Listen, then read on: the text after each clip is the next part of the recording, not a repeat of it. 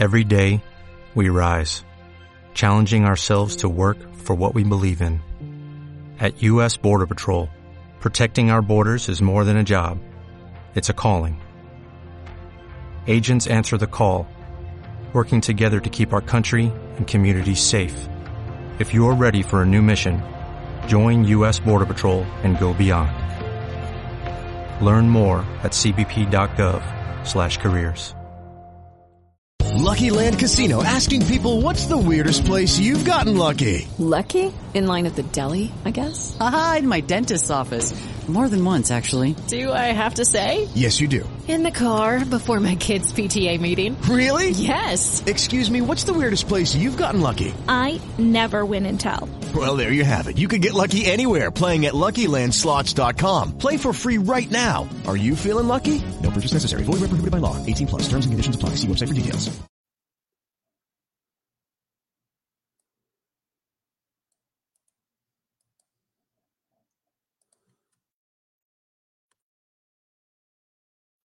Good evening and welcome to Tripping on Legends Live. My name is Christopher Balzano, and I got a little bit of a late start because it's kind of interesting. Well, if you know the show, you know 9 minutes for our live show is not a late start. This is kind of par for the course. But I had a very interesting incident just happened to me. As I was preparing to go live, which I'll share with you to start right out. Well, first of all, I should probably say that this is a little bit of spoilers. If you came in because you saw the promotion and you were looking to talk about Goatman tonight, Goatman will not be featured tonight. And there are several reasons for this. The first is that Bunnyman is huge. The story of Bunnyman and the Bunnyman Bridge is too big to be covered with something else. When I originally posted this, I thought like, oh, okay, like there will be, like we'll do Bunnyman, Goatman, animals, bridges. It'll fit totally in with what we're currently working on, Tripping on Legends. And then when I got into them, they were both too big of a story to tell, and they're really not all that connected in terms of theme and things like that. Bunnyman Bridge is its own beast. Goatman is really the story of racism and fear, and it's kind of its own thing. And so I figured, you know what, they'll both get their own separate shows at different times, so we don't kind of cross the streams of what's going on with these two legends. Because whereas they seem, when you first hear them, to be connected, they're not really connected all that much, except for in some of the elements of the story. So I wanted to separate them that way. The other is that because of various things that have happened, I feel like I didn't have enough research on Goatman to do it well, right? So when people come in here for an episode that is part of the Famous Cases, they hope that they'll get an introduction to the legend and some kind of handle on it and analysis. And I got, no pun intended or pun intended, I got so caught up in the rabbit hole that is Bunnyman that I didn't do as much work on the Goatman part, and so I figured push that to the side. The other reason is that while I am gearing up next week, we actually already have it recorded, the episode about the Amish Bridge, there was still a legend trip that was done that I hadn't got an opportunity to talk about. And there was not enough follow-up, and the situation was sticky enough, I'll put it that way, that I feel like I couldn't do an entire episode just on what happened when I went to Lady Lake. So I figured I would just cover that at the beginning of this episode, this live episode, and then transition into Bunnyman.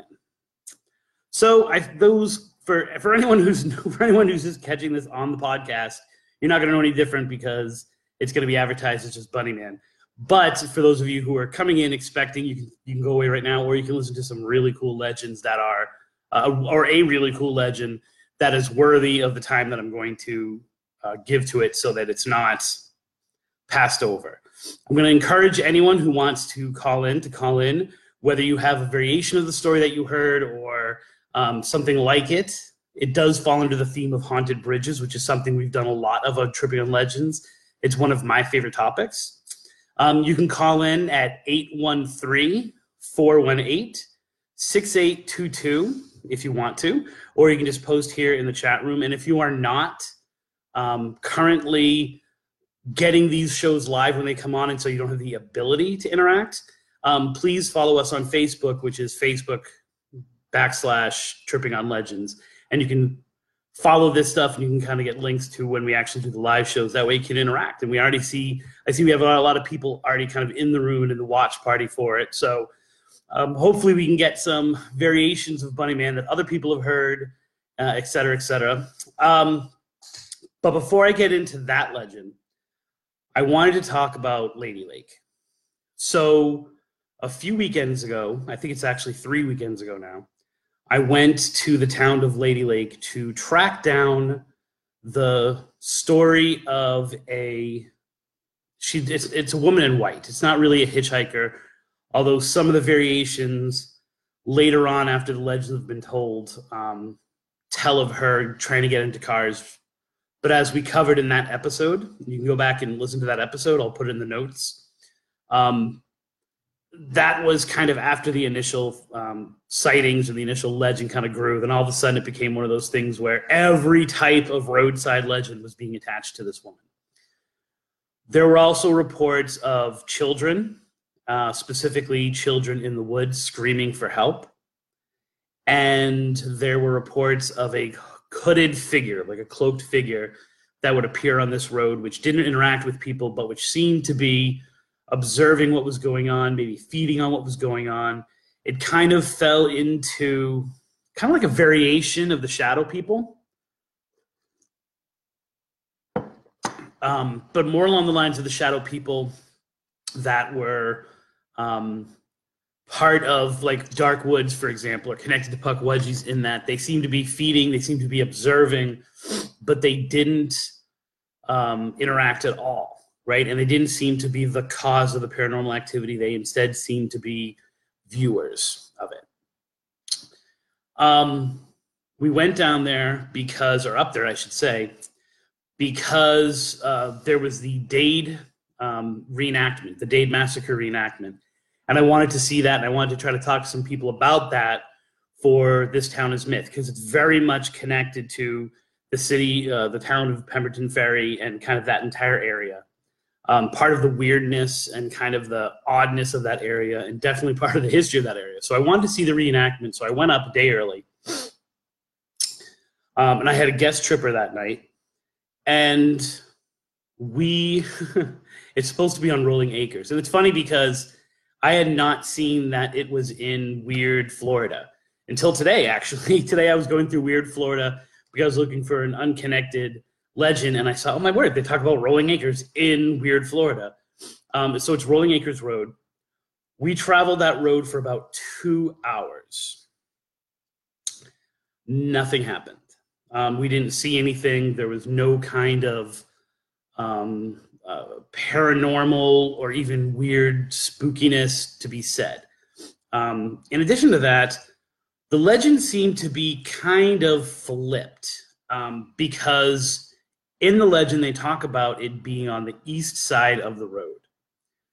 Now, this is an older legend, and you can actually, like I said, you can see the write-up on it on the webpage, but you can also listen to the episode. It's an older legend, or it seems to have been kind of passed down from, and by older, I'm talking maybe 50 years old. And so maybe then the town was different. Except for the fact they specifically talk about woods, and the woods potentially being connected to the Ocala Forest, which once I got there, I could see that it really wasn't. It was its own woods. The east side of that road is completely commercialized, right? There's no way that there are woods. There's no way that there's a lonely stretch of road. I mean, it is populated with houses. It has restaurants, it has industrial things. And so there was one major road that kind of split what I consider the east and the west side. we focused on the east side for a little bit until we were like, there's nothing here. We went to the west side of the road, and we were able to find a much more desolate area. So we stopped the car. We walked that stretch of road. We turned, so the ritual says you're supposed to go to the road. You're supposed to put your windows down, turn off the car, be quiet, and you'll start to hear growling from the woods. You'll start to hear the little girl crying from the woods and asking for her papa. You're supposed to see the woman walking down the road. All these things are supposed to be done in the ritual of turning your car off. I mean, this is like legend tripping personified, right? You go to it, you turn off everything, and you wait, right? Now, if you're a true legend tripper from back in the day, you probably take that opportunity to make out with the person or have sex with the person that you're with. Not the case that night in the car. But maybe that would have made something go on. Who knows? But it was definitely creepy. But it was creepy in that part of it was a dead-end road. It was a cut-off road. And there were no cars in that area for a while. Like, there was one part of it that no cars went down the stretch of road as we were walking it. The other part was a little bit more busy, but you could definitely see there were woods on both sides. It seemed like a much better candidate for that, for the story to take place in, rather than the east side. And it seemed as if, like, if it was a story, these didn't seem like they were necessarily new businesses. It was new development. So it was one of those things where it was like, oh, is it misidentified? Is there something about the legend that east was important? And so they talked about it being east. Was there a road that used to be there? I did research after it to find out, like, when was this road developed? I couldn't really find anything too solid. I've gone over all of the tapes from that night. And if you know Tripping on Legends, we don't evaluate evidence, but we do record everything that we do. So I went through everything to see if there was anything unusual, and there wasn't. So I'm not saying that this legend is not true. I'm saying at the date and time at which I was experiencing it, there was nothing whatsoever to indicate that this was a story that was real. Now, as I was looking through the legend, and now with the other information, I started to see that, once again, Weird Florida seems to have invented the story, or at least exposed the story, and everything I was getting before I went into the story seemed to be in the shadow, if you will, of Weird Florida. And that there wasn't any reference to anything, and I wasn't able to find anything, now that I look back, that happened before it was published in Weird Florida. So, once again, I'm not saying that that the book is wrong, or that Charleston exaggerated a story or made up a story or anything like that, but I do think that maybe it was one or two people who had experienced something which then gets spread. Because as I was asking around as well, and as I've done after the fact, no one's heard of the story. And no one has ever reported it. It's not really on message boards. It's not really. So I get the feeling that Rolling Acres is more something that some people had shared a story of something weird going on. It had been kind of packaged as this whole big urban legends experience, and then kind of put out there and manipulated, and probably not actually a haunted story. All the elements of a really good roadside ghost story are in there. So I can get how going down that road, at least on the west side of the road where it's really kind of abandoned, the woods are really kind of thick around you, people can kind of hallucinate, people can see things, whatever. The interesting thing was, and I actually don't know if this was covered in the Weird Florida reports of people seeing it in their house. And I think that was one of those things, because now that I'm looking at it, I don't remember seeing that in Weird Florida. That might be something where there is a ghost in that area. It's being seen in houses. People say they saw something. All of a sudden, these two ideas become linked together, and now it's this bigger beast that's going on there. I'm going to post those pictures on Tripping on Legends, and I'll do like a little a little post for it with maybe like a little write-up of what I experienced there. But for the most part, Rolling Acres, unless I get some other kind of information, whether someone else comes forward and wants to talk about it, is kind of put to bed. So Rolling Acres, we hardly news you, but we're moving on from you. Although I think it's good enough to be part of the context of the things that are going on in the Ocala Forest, for whether it's the next book or just kind of that area in general's weirdness. I have no good transition between those two things whatsoever, so I'm just going to get into the next part of the story, and the bulk of what this episode is, which is the story of the Bunnyman and the story of Bunnyman Bridge. So the weird thing that happened to me before I came on air is I dramatically pause while I sip my coffee, as I do before every episode. I went out to get some fresh air before I started I started the show, short before I started the feed. And right there in my yard were 3 rabbits. Right there. Like, as you walk out my slider, they were right there on the grass in my backyard. Now, if you are near Cape Coral, if you know Cape Coral at all, this is not unusual to have rabbits or bunnies in your yard. Like, this place is filled with them. The morning time is like, remember that old video game Paperboy where you're like driving down, you got to dodge this, you got to dodge this. There's so much construction near my house that just getting onto the main street and getting like my kids to school is an adventure every day. This is made more difficult by the fact that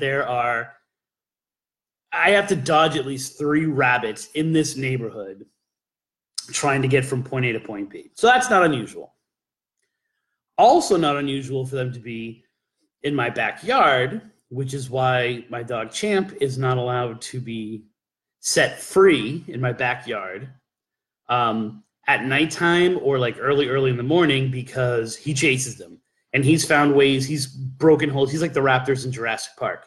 He's broken enough holes in that fence that he is off. And once he's off, you're not getting him back. That's not unusual to have them in my yard. However, what is unusual is the 3 bunnies, were right like on as soon as the grass starts after the cement. And they were all just kind of staring at me. And I'm like, get out of here, get out of here. And they just stayed there. Till finally I had to throw something at them because I was getting a little bit freaked out. But it was almost like 3 rabbits all trying to tell me something. Who knows? But so I was like, oh my word, hashtag follow the signs. Like, I'm doing the episode. There you go. This has been kind of a convergence. If you followed our trip last weekend, I did a Tripping on Legends last week where I went to the Haunted Amish Bridge, or the Ghost Bridge, the Amish Ghost Bridge in Sarasota. I did Tripping on Legends with kids. I went with Ella and one of her friends, and we had a really good time, and it's a really great story, which me and one of my fellow Legend Trippers we've already recorded the episode about it, and it'll be out next week. So this idea of haunted bridges was in my head already.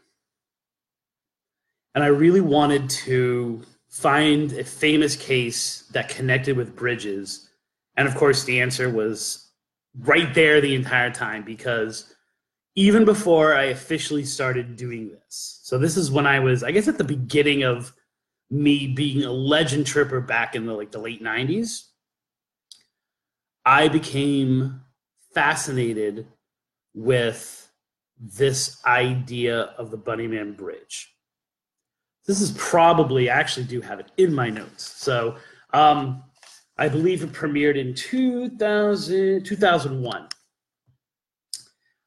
This is really two media things that had a huge influence on me around that time. The first was The Scariest Places on Earth.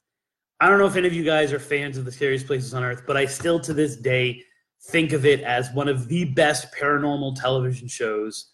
I think of Scariest Places on Earth as like the Candy version of like In Search Of and Unsolved Mysteries, right? It was more sizzle than it was steak, and it was more fantastical and often involved these people who were, some of the episodes involved people who were like families, and they'd go and they'd force them to go into these places. But to me, there's like this Mount Everest of paranormal television, paranormal reality television in the early days. And it would be like In Search Of, obviously, Sightings, which I thought was a great television show, Unsolved Mysteries. And then in the background was the Scariest Places on Earth. And I loved it. And if I'm not mistaken, the way that they did it was... Hello, it is Ryan, and I was on a flight the other day playing one of my favorite social spin slot games on ChumbaCasino.com. I looked over at the person sitting next to me, and you know what they were doing? They were also playing Chumba Casino. Coincidence? I think not. Everybody's loving having fun with it. Chumba Casino is home to hundreds of casino-style games that you can play for free anytime, anywhere, even at 30,000 feet. So sign up now at ChumbaCasino.com to claim your free welcome bonus. That's ChumbaCasino.com and live the Chumba life. No purchase necessary. VGW. Void where prohibited by law. See terms and conditions. 18+. That they only ran specials on Halloween and then eventually became like a regular show, but they would do Halloween specials. Just hold that in your hand right here. Then there was another show. And I can see we have people that are watching. So if you remember this show, I want you to sound off in the room. There was a show called The Others. And I'm placing this TV show in 1999, 2000. I wish I had IMDb'd it when I started. As a matter of fact, I'm going to go into IMDb after this, and I'm going to put this information in. But it was a show called The Others. I don't know if no one else seems to remember this TV show except for me. But it had some people who went on to do bigger and better things. But the premise of this show was on this college campus, it was kind of focused on a college campus, there were all of these people who had special abilities. And their special abilities, like one was a psychic, one was an empath, one had like weird dreams, one guy was blind, but he could see things that weren't there. They were essentially paranormal case a week, like paranormal monster a week that they were fighting. Great show. Gabriel Macht was one of the big stars, one of the people who became a big star afterwards. In this show, there was an overarching storyline, which I don't think they ever resolved because the show got canceled. If that show came out now, I think it would be a hit, right? Or if they did something like it, like they covered Flight 401, which is one of my favorite cases, if you know me. One of the overarching storylines was that there was something dark and evil in this overpass near the college. And what it was leading up to was that this group of people would eventually have to confront the evil and defeat the evil that was in this bridge. And that maybe the increase of paranormal activity that these people were forced to fight every week was the cause of this, or was being caused by whatever evil force was in this bridge. And when I say bridge, we normally think of a bridge as being over something, right? But this was an overpass bridge. So the bridge was on the top, this was underneath the bridge. They had to have gotten some of the elements of that story from the Bunnyman Bridge case. So right around the time that was on, right, and that was showing that, and I was totally amazed, I was totally drawn into this idea that no one ever walked under the bridge, because if you walked under the bridge, you would start hearing ghosts, you would start hearing monsters, something would attack you, dead bodies were being found under the bridge, all this cool stuff, and it was all happening like in that overpass, which I guess is really an underpass. And it's totally sparked something in my imagination. So coming off of that Halloween time, 2001, Scariest Places on Earth does an episode that specifically focuses on the Bunnyman Bridge. If you have not heard this story, it's pretty amazing in that there are some elements of this story that are really specific. So normally when you have an urban legend, the details of it are scattered, or their names are not given, locations are not given, times are not given, right? The weird thing about this is that very specific dates are given. Shouldn't say very specific, but specific dates are given. Names are said, specific actions are given, and so it doesn't really have this idea of a friend once told me that this happened to their mother's best friend. Or, well, I was talking about this, and it actually is one of those situations where the details are so specific or specific enough that you feel that it has to be true. And the other weird part about this is that it's so if you know anything about urban legends, true urban legends, and there's some confusion over what that actually means. An urban legend is something that appears almost simultaneously in multiple places, and then seems to take on a life of its own, and the details of each different location are mixed. And so you have it in your town, I have it in my town. When we go back to try to figure out where it started, you can't. And then you find out that the stories themselves, through word of mouth, through one initial source that then gets copied and pasted all these different places, it explodes and kind of spreads that way. Unlike that, this story that I'm going to tell you tonight begins in Clifton, Virginia, which is in Fairfax County. See me looking sideways. And spreads outwards from that location. So in that case, or that for that reason, it's unique in terms of some urban legends. What you then see is other elements of the story making their way to other parts of the country, which have similar physical locations, as well as every unexplained thing whatsoever being attributed to Bunnyman.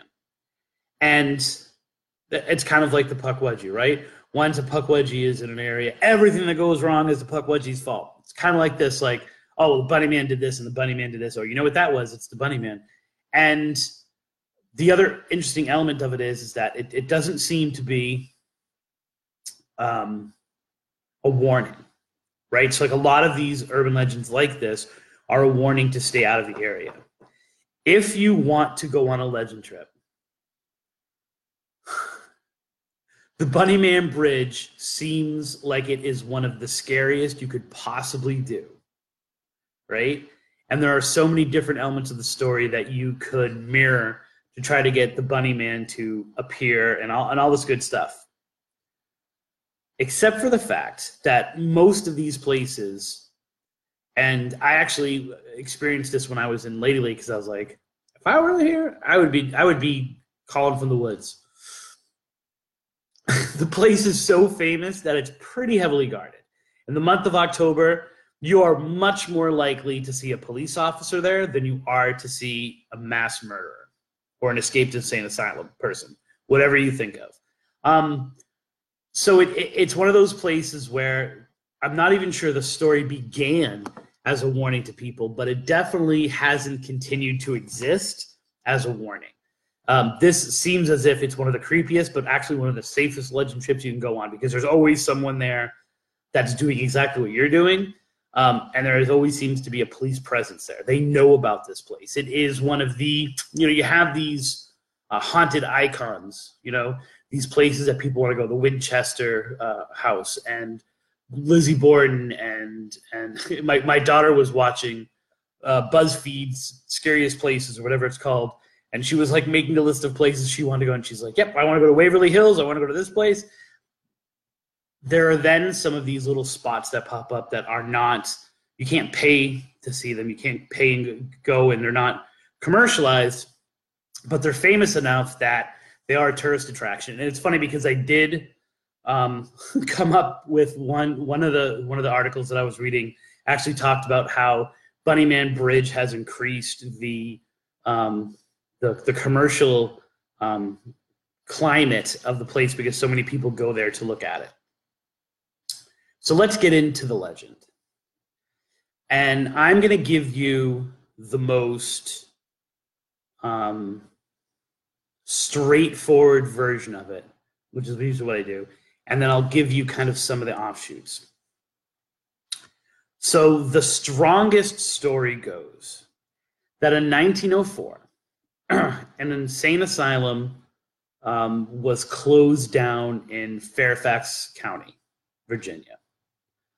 The name of the asylum I don't think is ever given. I've never seen the name of the asylum that was closing. However, what they always do tell you is that it is being transferred. Their prisoners are being transferred to and actually I don't have it here, but it's something with a T. It's like Trolson or Tolson prison, which is a prison that does exist. Some of the story says that just during the transfer, prisoners escaped. Others say that there was a bad car accident, and some of the criminally insane people who were on the bus. This is like Con Air. Some of the criminal people who were on the bus escaped due to the accident. Some say it was like they just escaped like during the transfer itself. Everyone was rounded up except for two people who are always identified by name as Douglas Griffin and Marcus Walster. So these two make it out even after everyone else is kind of rounded up and caught and put back into the prison. They are then hunted down. So the people, the marshals and all that stuff, they track them, and they eventually find that these people are living in the woods, and that they are eating bunnies to survive. And so they're finding a trail of mutilated bunnies all in the woods that are leading from where this escape happened, where the accident happened, and they associate it with Douglas and Marcus, and which I think is kind of weird because why are they eating that many rabbits? Like, how many rabbits do you need to survive? Like, are you really going to mutilate so that there's enough for like a trail of dead rabbits that you've half eaten? So they follow this path to the Colchester, and I'm from Massachusetts, so it's probably Colsta, overpass, which is this part of the Southern Railroad where it goes over this area. And they find Walster hanging, dead, mutilated, and hanging from the bridge itself. And the note that is attached to Marcus says, "You'll never find me no matter how hard you try. The Bunny Man." And Griffin disappears into lore. He's never found ever again.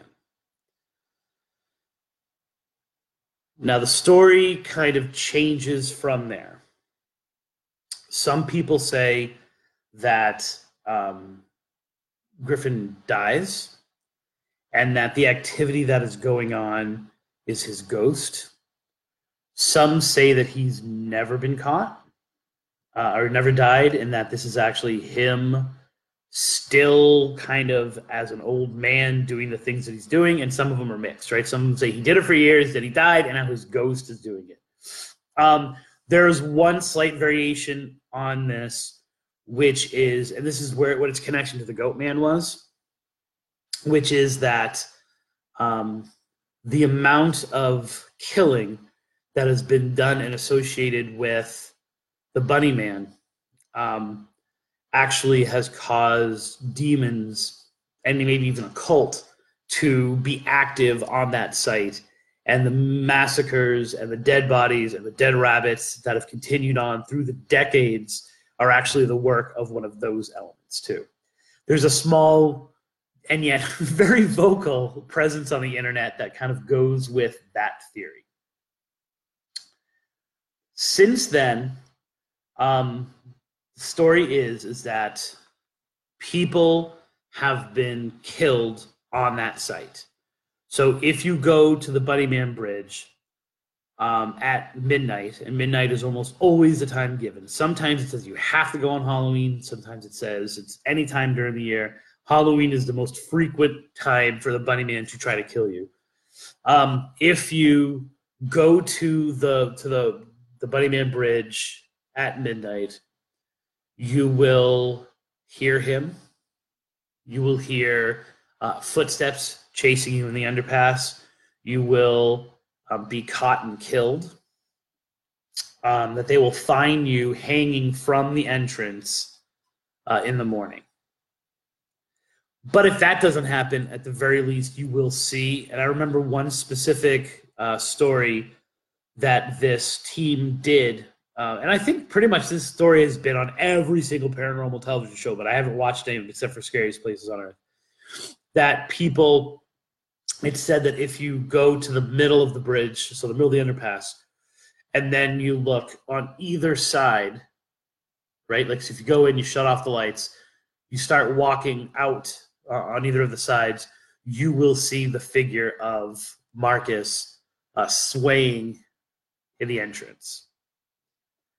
One of the interesting things that's connected to this, and there has been no proof that this has ever happened, but it's at least stuck, is that there was a local teen who became obsessed with the Bunnyman Bridge. He killed his family one night. He went to the bridge. He became obsessed, was hearing voices, went, killed his family, and then hung them from the bridge as a sacrifice. Very much in the vein of Slender Man and having to put a sacrifice so that you can join your urban legend and live with them forever and ever. I have been able to find anything about that. Now, there is a really interesting paper. So I'm jumping around a little bit, but there's a really interesting article because this man, Brian Connolly, who is an archivist and historian at the Fairfax County Library, he has been forced to become the expert on Bunnyman. And so he actually has written an entire paper exploring things and talking about maybe how the Bunnyman came about and dispelling a lot of the rumors. This is essentially, and I guess it's a good thing, a librarian who was asked so many times to back up this legend that he started to look into it himself, right? So many people were annoying him, asking him the question, that he went out and he wrote this paper. And he compiled kind of all this information about it. He does not even reference the young teen who killed his family. Where does this story come from? And it continues to be really popular today, right? Like, people take variations on this. People are still, I'm pretty sure that there's a Bunnyman Massacre movie that I was trying to get a hold on, but I really couldn't get anything solid about it because this when you try to research this, it hits so many different things that all of a sudden you're like down this path, down this rabbit hole, then you're down this rabbit hole. And so I never came back to the movie. I can tell you a few things about the background story. Number one, so the story, and I'll get into it a little bit later, seems to have caught on in the 1970s. Specifically, people give the date of 1970, and there are some very real reasons why that date is given. However, there was no prison, the prison that's referenced in the story, that prison wasn't built until 1910. So remember, the story is supposed to take place in 1904. there was no prison that these people were being transferred. That prison didn't exist until 1910, so not until 6 years after. The overpass that Marcus Walster was supposedly hung from, the overpass that is the Bunnyman Bridge, was not built until 1906, right? So none of the things that they talk about having existed in that area are at all in existence when the story actually is supposed to have taken place. Now, facts like that, they just get in the way because maybe the people were being transferred in 1914. Maybe it was 1924, and that because it's so long ago. But essentially, when you hear those kinds of things, you start to say, maybe this isn't something real. But in 1970, there were several crimes that specifically focused on the Bunnyman. So on October 19th, Cadet Robert Bennett. This story is sketchy as hell. Like, I think there's some details of this story that are not quite what they say they are. Burke and his girlfriend were parked on Burke Road, which is nearby, I guess, where the Bunnyman Bridge is. They were parked on that road. They were, according to the reports, checking on an uncle, but they were across the street. I don't know. You have to read the details of the story because they don't make sense to me. It's like, can we just say they were having sex? Can we just say they were making out on this road? But whatever. He's a cadet, and so we have to treat with respect, whatever. So he is, they are on there when they see something kind of circling the car. A few moments later, the window is smashed. The rear window is smashed. And they both look out and they see someone who appears to be in a costume. So they report it differently, slightly differently, because Bennett says totally it was a guy who was dressed up as a bunny. The woman he was with, his girlfriend, says that it was just someone in a gray suit. Whatever it is, the window is smashed and they hightail it out of there. Now, and they look back, and in the back seat of the car, where the window is smashed, is a hatchet. This really happened. Like, this was really reported. So this isn't part of the legend. This is like an official thing. It was reported. It's documented. It's in the crime logs. Although it seems a lot like the Hook story to me, right? Two people, no, they take off, then they find the hook, and then I don't know whether the hatchet is a penis in this situation, the way the hook is, but it's very similar to that urban legend. But then 10 days later, near that first sighting, the police are called to the front porch of a somewhat built, it's like it's in the process of being built house, and on the porch is a guy who's dressed up as a bunny. He's wearing a bunny costume, and he threatens them. He's like, "You're trespassing on my land. If you come any closer, I'm going to chop your head off." And the people who report it run away. And I believe the police are also given that, but it never says what happens to it afterwards. Locals told of, on this road, there used to be a guy who was kind of crazy. And this was true-ish part of the story. There was a guy on there that was crazy, and that he would always be yelling at people who went on his property and would get violent towards them. And that maybe this was a relative of his, because the guy was younger. He always is reported as being between 20 and 30 and stuff like that. And nothing is ever, this guy is never caught. There's no one that ever actually does anything having to do with this. Just these two reports, these two attacks are just reported. However, they appear in the Washington Post. In the next month, I believe it is, in the next month, there are over 60 reports of a guy in a bunny suit. So it's kind of like the whole, if you remember a few years ago, people were seeing clowns everywhere. It's kind of like that. This is a suburb in a lot of ways of Washington, D.C. People were seeing people dressed as bunnies with machetes, with chainsaws, with knives, all throughout this area for the next 2 months. so leading into Christmas time, to the point that it just became, this thing where everyone knew that there was a bunny man in that area. You add that to the creepiness of the bridge itself, and the weirdness of it, and a story starts to develop. There have also been several murders in the area that are really not unsolved, and yet they seem to be attached to this. One was in 1949 when Frances Holder and her baby were killed by the husband, and it was a while before they found out who the husband was, but they were brutally murdered, like in their house. Another one involves a mother and her 2 children, and someone broke into the house and killed them, and tried to kill all 3 of them. Minnie lived, and she described the man, and they eventually caught him. But once again, there was like a long stretch. And these are not like in the town of Clifton. They're just nearby.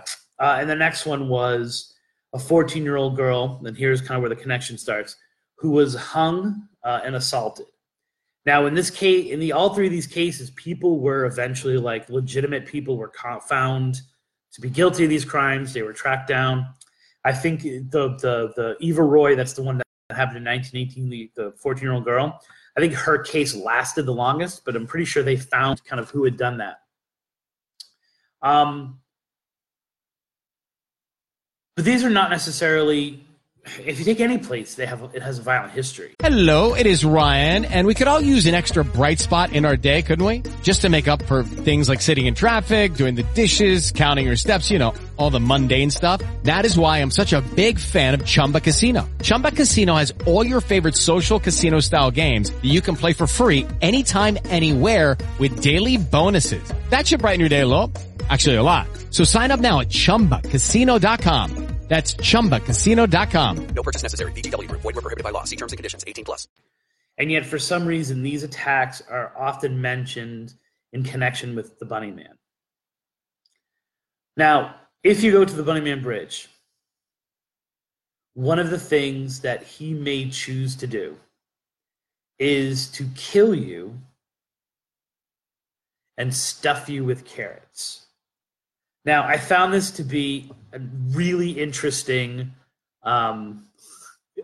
twist on the story, because it seems to be one of those silly elements of it that are added to it that are kind of like but has really gained traction. That if you go there, and especially so many of the reports say you go there and you say Bunny Man 3 times and he'll appear and kill you or chase you and all these kinds of things. This carrot thing, it's really interesting because you think that it's just this cute little element of the story, because just because they're bunnies doesn't mean there's carrots nearby, right? Like, especially enough carrots to fill an entire person.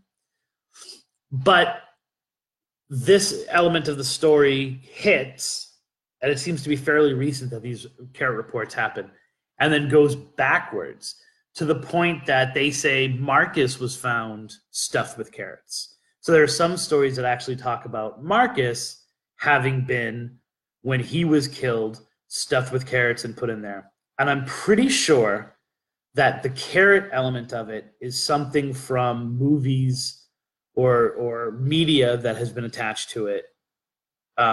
Maybe the Bunny Man Massacre movie featured carrots, that has then been kind of like linked to the actual legend. What does all of this mean? Like, that's the kind of interesting part of that. Why does this legend hold so much weight? Why does it capture our imagination?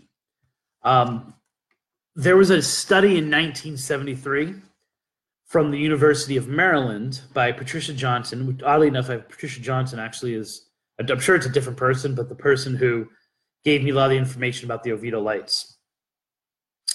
And it's just entitled The Bunny Man. And she conducted years worth of research.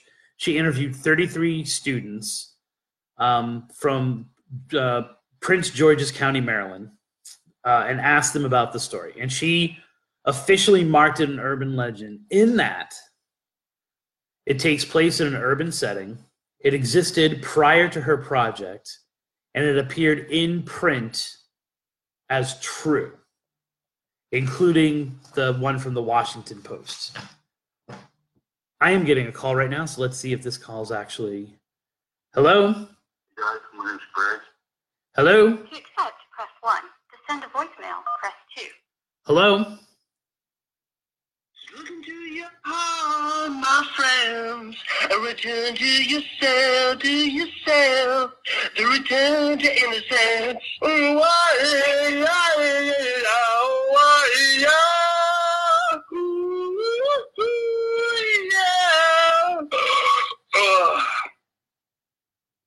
All right, thank you very much. Was that the actual Bunny Man speaking?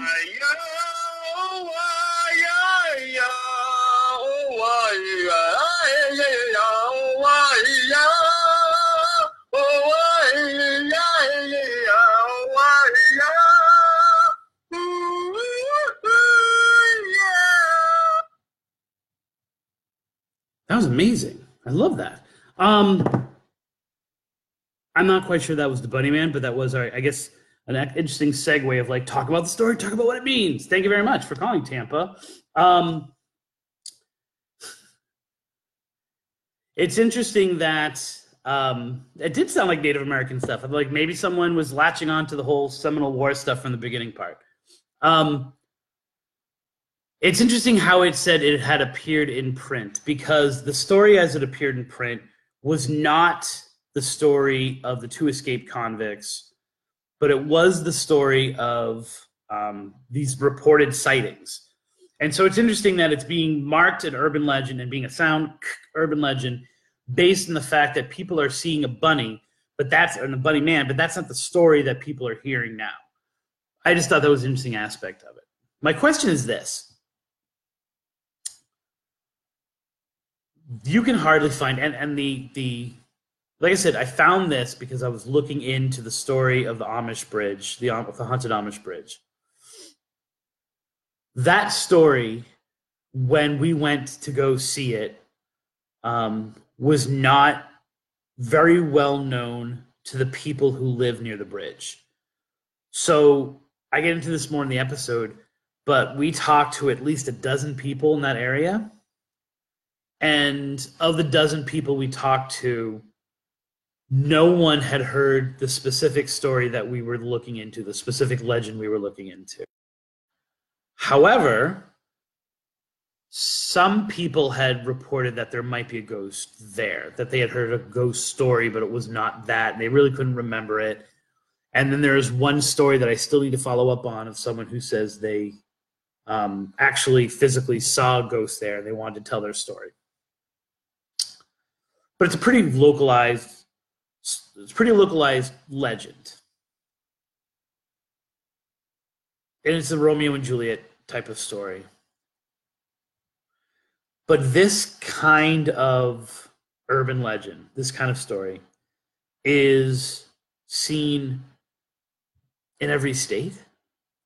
Like if you just search the basic elements of this story, you're going to find that a Bunny Man type bridge, whether it's an overpass, I mean, we've done, 4, I think, not even including the Amish, we've done 4 bridge urban legends just in Tripping on Legends.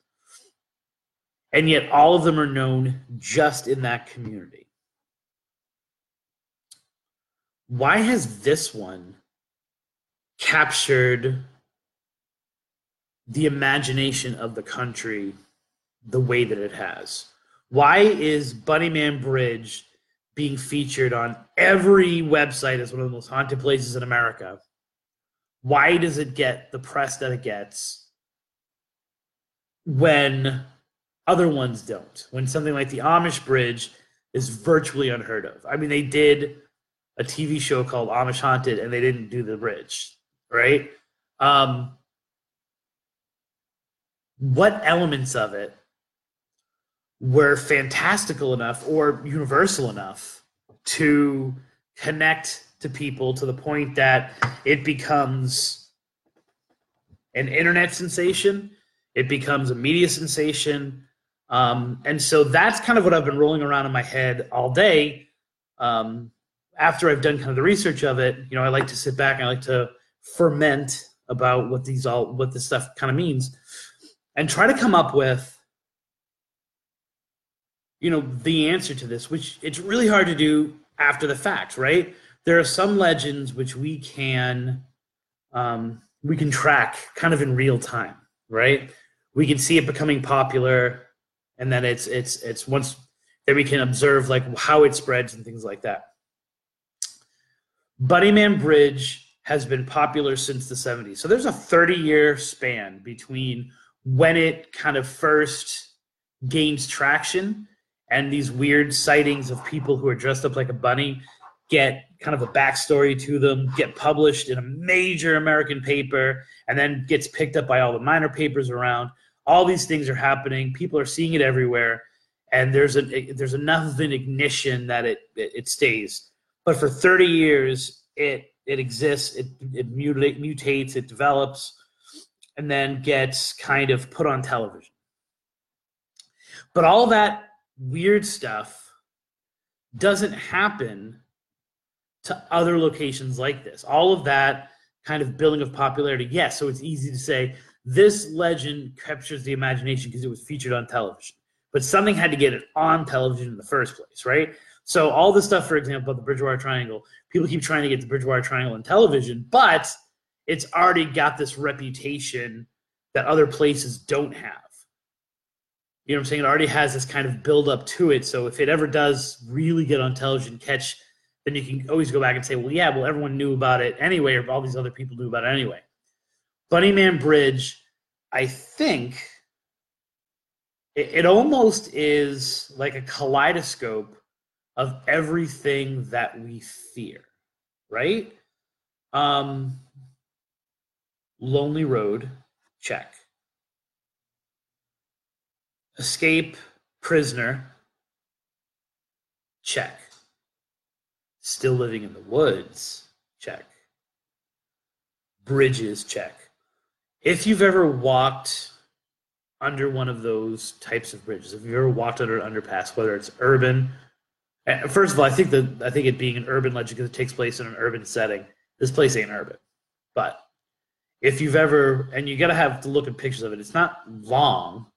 It's just if you've ever been under something like that, there's this cave feel to it, right? There's this element where you are going from reality, you're going from normality, you're going from what is average at the outside part, and for a slight moment, you are entering a cave, right? And we can talk all about Freud, what Freud says about tunnels and all that kind of stuff. Once you've entered, you're kind of in a different world. And anyone who's gone under that kind of bridge, even during the day, you expect something to happen. And your mind starts to think like, what if something appears right in front of me? Right? What if something, boom, appears right in front of me? What if something comes out of the dark sides of it? What if it, so it automatically has this fear factor to it. And it is a road, right? Check. So you've got the really, really scary location. The bunny part, I think, is what does it, right? So, I mean, if you look at this, you hold this up against all the other cases like this, and I could go get my comic book, The Big Book of Urban Legends. There's a whole section in there just about escapism. It's the bunny, right? The bunny is what hooked it. I could have said, tonight we're going to be talking about, the haunted bridge, right? The insane asylum, the bridge of the insane. And you got to go, oh yeah, it's kind of interesting. I wonder how many people who are going to listen to this have heard of the Bunnyman legend before. If you haven't, you're drawn in by that element of it, right? Because we have, and once again, I think this is chicken and the egg kind of thing. We've got Danny Darko, right? We've got the clown sightings. We've got creepy costumes. We've got all this stuff which breeds this fear of dressed up people. So if this was just a case of an insane person I think it would have stayed local. I think it would have stayed within that community. They would have been the ones to spread it. It would have appeared in Weird Virginia, all that kind of stuff. But the fact that it is connected to these real events where some random person was wearing a bunny suit makes it stick with us. It's its hook, right? So what makes something become bigger than the thing next to it? It's got a hook. It's got an entry into it. It's got something about it. If you take it and you make it not a clown, but you make it something else, if you make it just a serial killer, then it's probably just a really good Stephen King story. It doesn't explode the way it does because it doesn't tap into it. Everyone has a creepy ass picture of the Easter Bunny, of you as a kid with the Easter Bunny. And it might have only been one time. But there was some point where you got a creepy picture with an Easter Bunny somewhere in some mall in America. At least one, right? And if not, they at least existed, right? Like you've seen it. Like the Easter Bunny is one of those weird holiday things where a 5, 6, 6.5 foot tall bunny should scare the crap out of you, right? I mean, there's not anything normal about that. A clown, for all its scariness, is a normal thing. We've all seen clowns. We've seen clowns in real life, and hopefully you haven't seen one with an axe. But a friggin' bunny that's that big, that would scare anyone. Right now, if it's not Easter, and even in Easter, it's creepy. If you were to see someone dressed up as a bunny, it would immediately freak the shoes off of you, right? It is abnormal within the unknown, within the paranormal, within the unnormal. It is the unnormal within the unnormal. So to actually have a story which is connected to something real, which has that explodes your imagination. That's what makes it kind of more popular than other things. There are so many variations of this story because of that. Like I said, there's the Bloody Mary / Candyman aspect of saying it 3 times. There is the turning your lights on and off 3 times and it appears. There is the you will be killed if you go there. There's the idea that the police need to protect you. It's funny because several of the websites, I think that one of the questions that was asked, thank you, Casey, is does this kind of extend to Santa? If you split it right down the middle, I think that half the people that I know were scared to death of Santa as little kids, and half of them loved him, right? I remember my cousin, spoilers, I dressed up as Santa. I got to wait for it. My cousin was scared of Santa. And so my aunt had this great idea to make her not scared of Santa by showing her me getting into the Santa costume. Like, see? Cousin Chris is Santa, so you don't have to be scared. You know Cousin Chris. And unfortunately, it had the opposite effect where from that day to this day right now, that cousin hates me and is scared of me because she's got this like childhood trauma of seeing me as Santa. But I think it's the same kind of thing that if you were to see a Santa not during Christmas, you would immediately be scared, right? Now imagine that Santa, and it is March 3rd, and you see this guy dressed as Santa in the woods. And I think there was something like this, if not last year, then the year before, in the springtime, of these weird Santas that were going around. You immediately think this guy is looking to abduct kids. So I do think if you take these childhood icons and you take them out of their context and you put them someplace else, they almost immediately become creepy. So I would agree with that. This story continues to grow. People are inspired by this when they commit crimes. So you see people who are taking on the persona of Bunny Man and doing bad things, which of course leads to this idea, especially like of that teen. Remember the teen who killed his family? That there is something about the Bunnyman Bridge that causes you to go insane. There have been different crimes and murders that have happened. So many of the websites that I went on to that were not news sites talked about, and people are focusing on that and not the killer that's in this county that dresses up as a bunny. But there's no follow-up to that. So it's just, once again, people are taking it and it emanates. Like I said, it's different from other urban legends in that it didn't pop up a whole bunch of different places. The urban legends emanate, so that this is happening everywhere from Maryland to Virginia to West Virginia, even down into like North Carolina.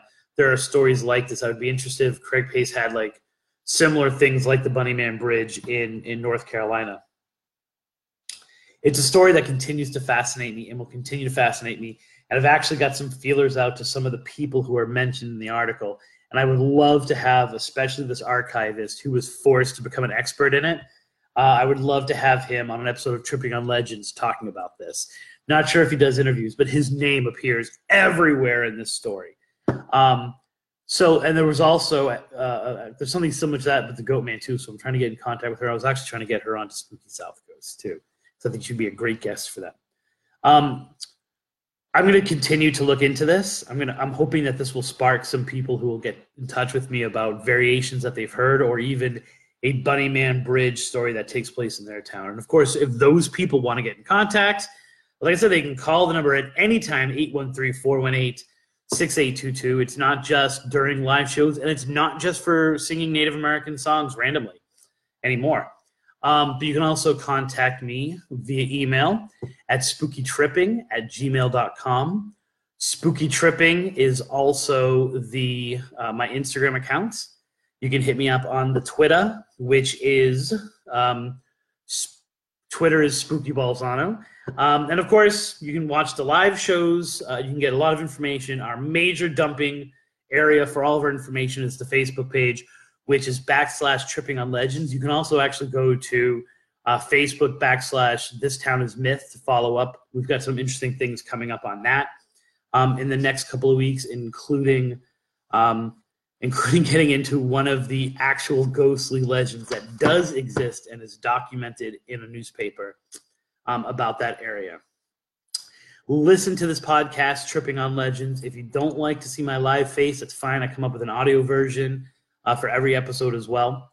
You can find Tripping on Legends wherever you get your podcasts, iTunes, Stitcher, Google Play. And of course, if you've heard the show, if you like the show, please review, please suggest it to someone else, because this show drives itself on the existence of legends. And so the more legends we get, the more legends we can actually go out and trip and talk about what these might mean to all of us. So my name is Christopher Balzano. Thank you for listening in. And here's hoping that all of your trips, even if they're to overpasses where there are creepy bunnies, is legendary. Have a wonderful evening. It is Ryan here, and I have a question for you. What do you do when you win? Like, are you a fist pumper, a woohooer, a hand clapper, a high fiver? I kind of like the high five, but if you want to hone in on those winning moves, check out Chumba Casino. At ChumbaCasino.com, choose from hundreds of social casino-style games for your chance to redeem serious cash prizes. There are new game releases weekly, plus free daily bonuses. So don't wait. Start having the most fun ever at ChumbaCasino.com. No purchase necessary. VGW Group. Void where prohibited by law. See terms and conditions. 18+.